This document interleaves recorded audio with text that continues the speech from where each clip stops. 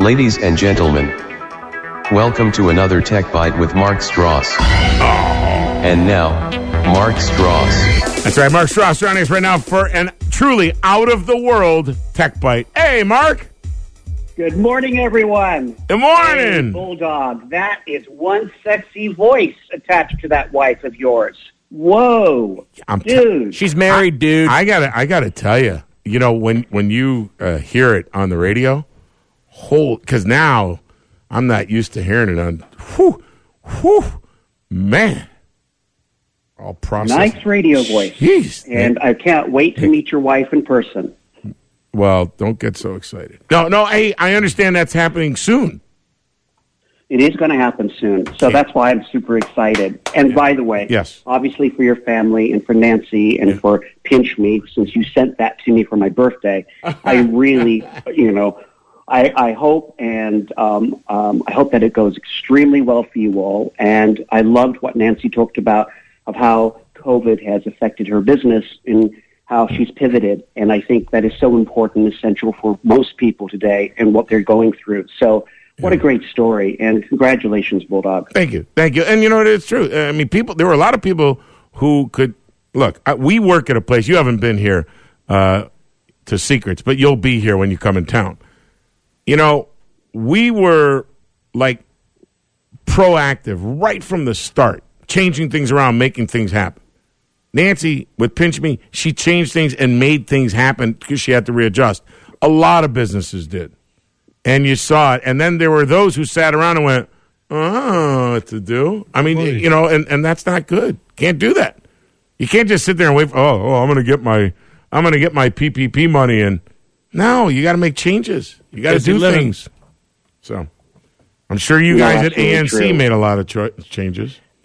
We had to, and especially when you have at least 1/3 of your market completely shut down and the other 2/3 extremely limited. Yeah. You have to pivot, you have to make hard choices, and you also have to do things that you would never think you have to do, you don't want to have to do, but you're forced to do them if you care about your business. Yep. So again, I love hearing stories of people pivoting and being successful. So what a great story. Amen. But listen, today you've deceived the audience a little bit because we talked about UFOs in our text, but we're going a little bit in a different direction because we're going to Mars today. But we will do UFOs maybe next week where we go into the real UFO domain, which I have a great show for you all, and I'll explain where I'll get a lot of my detail and material. I did a show on the Science Fiction Channel about 4 years ago called Mysteries from the Other Dominion with Dr. Rule.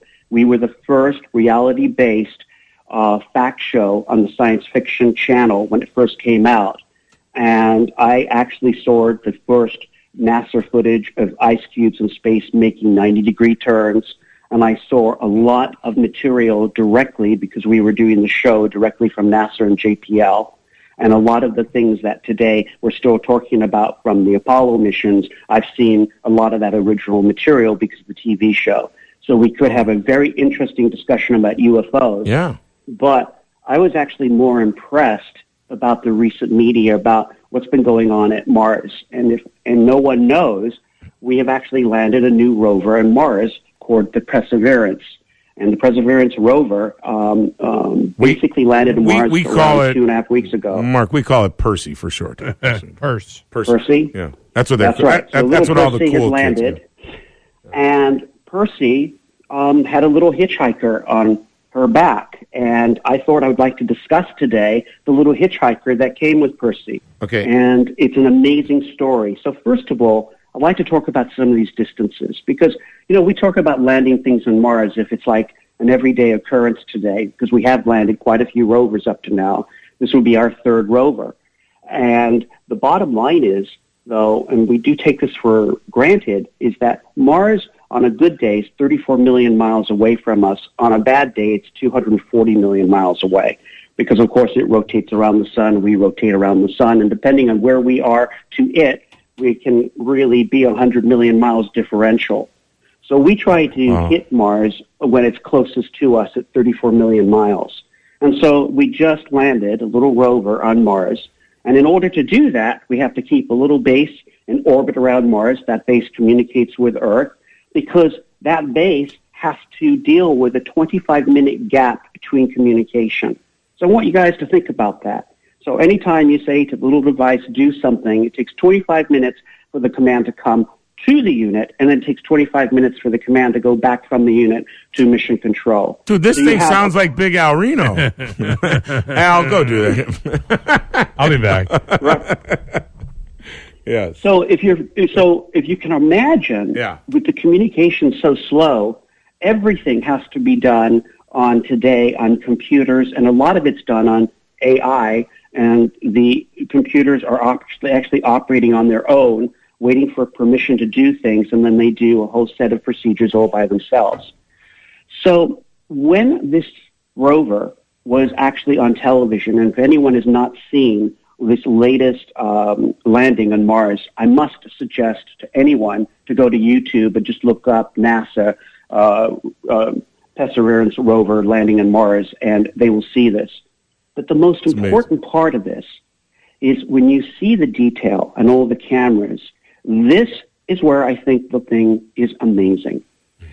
They had one major computer, two all in all, and the computer is actually in the base unit of the rover. And then they used Ethernet cables. That's the same cables you use for networking, to have an Ethernet cable going up to the parachute, that Ethernet cable's going to the actual lifter unit. They actually had a jetpack, basically a lifter, that was lifting the rover, and actually as the rover was descending, it had jetpacks on it, and it was literally creating counter thrust, and then it, on wires, it actually descended the craft to the Martian soil gracefully. And then the lifter actually used all of its available energy, and it went away to crash. So they had three components to the system: a component left in space, a component that lifted and brought the little rover to the bottom of Mars, and then landed it safely, and then it disposed of itself, and then the little Martian rover is left there all by itself. But then, guys, and this is the edge, something hitchhiked its way to Mars with the rover.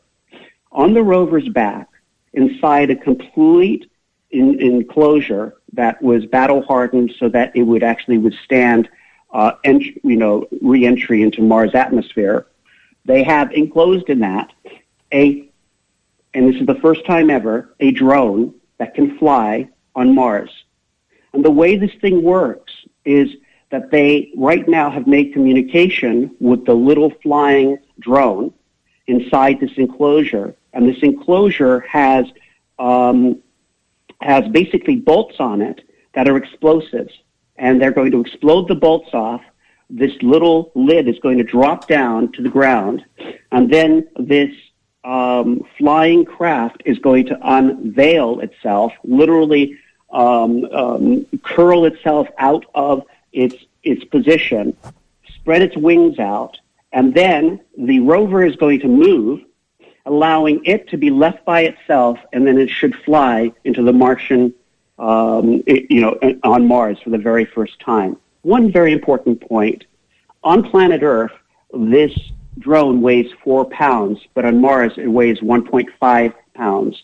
And the Martian environment is 1% that of Earth. So basically, the rotors on this puppy have to spin at 2,400 RPM, which is basically 4 times faster than any drone has to spin up on planet Earth. The reason that is important, it limits battery power. So this drone is capable to fly 4 times on this mission on its batteries that recharge some of the charge through solar, and it has solar power recharging. And they're going to try to do 4 flights with this little helicopter that hitchhiked its way to Mars, that's going to actually separate itself from the rover and be able to autonomously do its mission. And I think that is pretty incredible. And what is its mission? Just filming? Its mission is to film and to see if they can fly in the Martian atmosphere. It's really a proof of flight on Mars for the very first time. Mark, how much junk is up there? How many failed landings did we have? I don't know the answer to that, but not as many as you would think. I don't think we've had too many failures on the landing sites. They said it was 40%. We've had a lot of problems with, like, Spirit lost its wheel, it got itself. One of the rovers actually drove itself into soft sand, and so it could no longer move. We've had those kind of issues, but we've actually succeeded in landing most of the things we've wanted to land on Mars, believe it or not. I thought I saw a stat where only 40% of the stuff we sent up there actually landed. You might be right. I did not see that stat in my research. My research was really about the stuff that had landed successfully.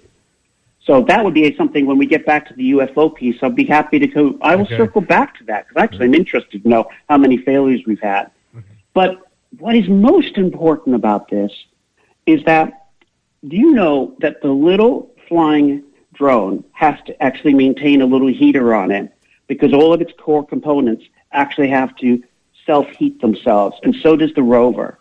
One of the most amazing things about the new robots that we're sending into the field, and especially into harsh environments, is that they are environmentally taking care of themselves. And I think that really shows you how far we've come with our computers, that the computers now can actually do self-healing, and self-healing technologies are growing in a vast amount of different directions. But, Mark, when you say that, keep in mind, the rover has to want to heal. Oh, of course. Well, yes. Now when we're starting to get into the soul and the consciousness of the rover, Bulldog, that's above my pay grade. Well, sure. I mean, yeah, it can do self-healing, but it must want to. It doesn't want to. Well, listen, though, but I still think it's amazing. We talked about a lot of the negatives of technology. And again, going back to the numbers I just gave you, I find it amazing that we launched something on July 30, 2020, and it landed February 18th, 2021. It was in space for pretty much 6 to 7 months out there doing its own thing. And then we're able to do all of these different forms of maneuvers. We, first of all, had it leave a portion of itself in space. Then you have a heat shield that had to separate as it was coming through the atmosphere. Then you have a rover that then has a parachute that deploys. And then when the rover lands on the ground, then it has a little compartment that blows itself off. So then a little flying thing can come out of it. And then we leave that on the ground, and then it autonomously can do its own thing. Look at that. Our first trip up there. What do? We just leave a bunch of crap laying around. That's us. Litter. Yeah. That's it, littering. Now, you said it took off in like 8 months. It was up there. And that little thing you're talking about, that remora that was hanging on, riding on the shark's back, what was it, the little thing? 8 months, the rover had to listen to, are we there yet? Are we there yet? Are we there yet? Are we almost there yet? Are we there yet? Are we there yet? We almost there? Oh, God. That music from Practical Jokers. 8 months. Oh. By the way, the little rover is called Ingenuity, and I can absolutely see Ingenuity going, hey, Daddy, are we there yet? Are we there yet? Are we there yet? Are we there yet? Are we there yet? I have to go to the bathroom. Can you stop at the moon so I can go to the bathroom, please? I wonder if the moon, when in future generations, I wonder if the moon is going to be like Pedro's. Oh no, really? Pedro, the moon says stop on in. They'll be you'll head to Mars, dude. Stop at the moon so we can get fireworks. Split pea soup. It is interesting because when I look at the sophistication of what we do, and now we're sending drones to Mars, millions of miles away, and we do it pretty routinely. And when you think about dropping off at the moon, I really see that being in the future now. I think with Musk and with everyone's, and with Bezos, and with all of the different states that are working on different solutions for space, I think the colonization of the moon really will happen in the next 30 to 40 years, because I think it's going to happen out of necessity to get materials. But what's going to be exciting is I think humanity will go into the stars, and I think there will be, definitely, we will be walking on Mars in the next 50 years. There's absolutely no doubt. And we're proving that with everything we can do today. Would you go? That's a pretty good tech bite. That's Mark? Tech no, bite. It's great. Would you go? They give you an opportunity to get up there. Would you go?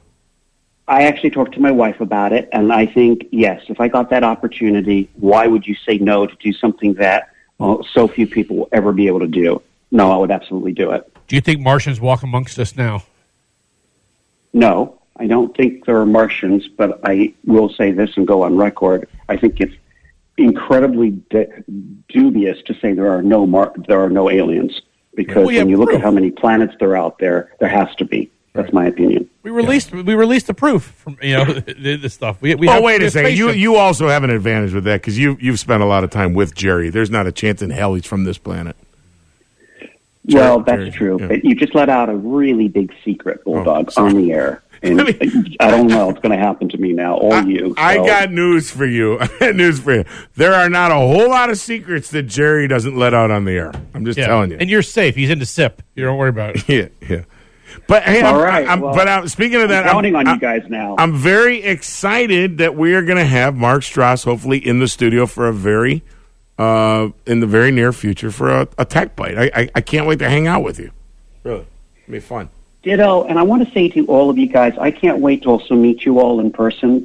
This is our 33rd episode, guys, and that's crazy. I really appreciate it. And Big Al, Coach, everybody, thank you. Well, thank you. Are you kidding? Save that to you meet us in person. You've raised the show up to a whole new level because that's why we're here to bring it back down. we need to dumb it down now. I'm your counterweight. Yeah. Well, thank you that I at least brought the show up a level. But let me just say, your humor makes the show tolerable. So between me upping it and your humor, we're good. We'll take that. We'll take that. All right. This, a little bit of that. Mark Strauss, Tech Bites. Now, and you could always listen to your Tech Bites if you miss it. You can listen to it absolutely on SoundCloud. You can find us, Mark Strauss. Yes, you can. All right, buddy. We'll talk to you. Thank you, and have a great rest of your day. Thanks, Mark. Well, I'm going to be watching in 2 days. I'm going to be watching for your family, Bulldog, and I'll be chatting with you this weekend, I'm sure. I look forward to it, bro. Thanks. All right, Mark. Bye, everyone. See you, Mark.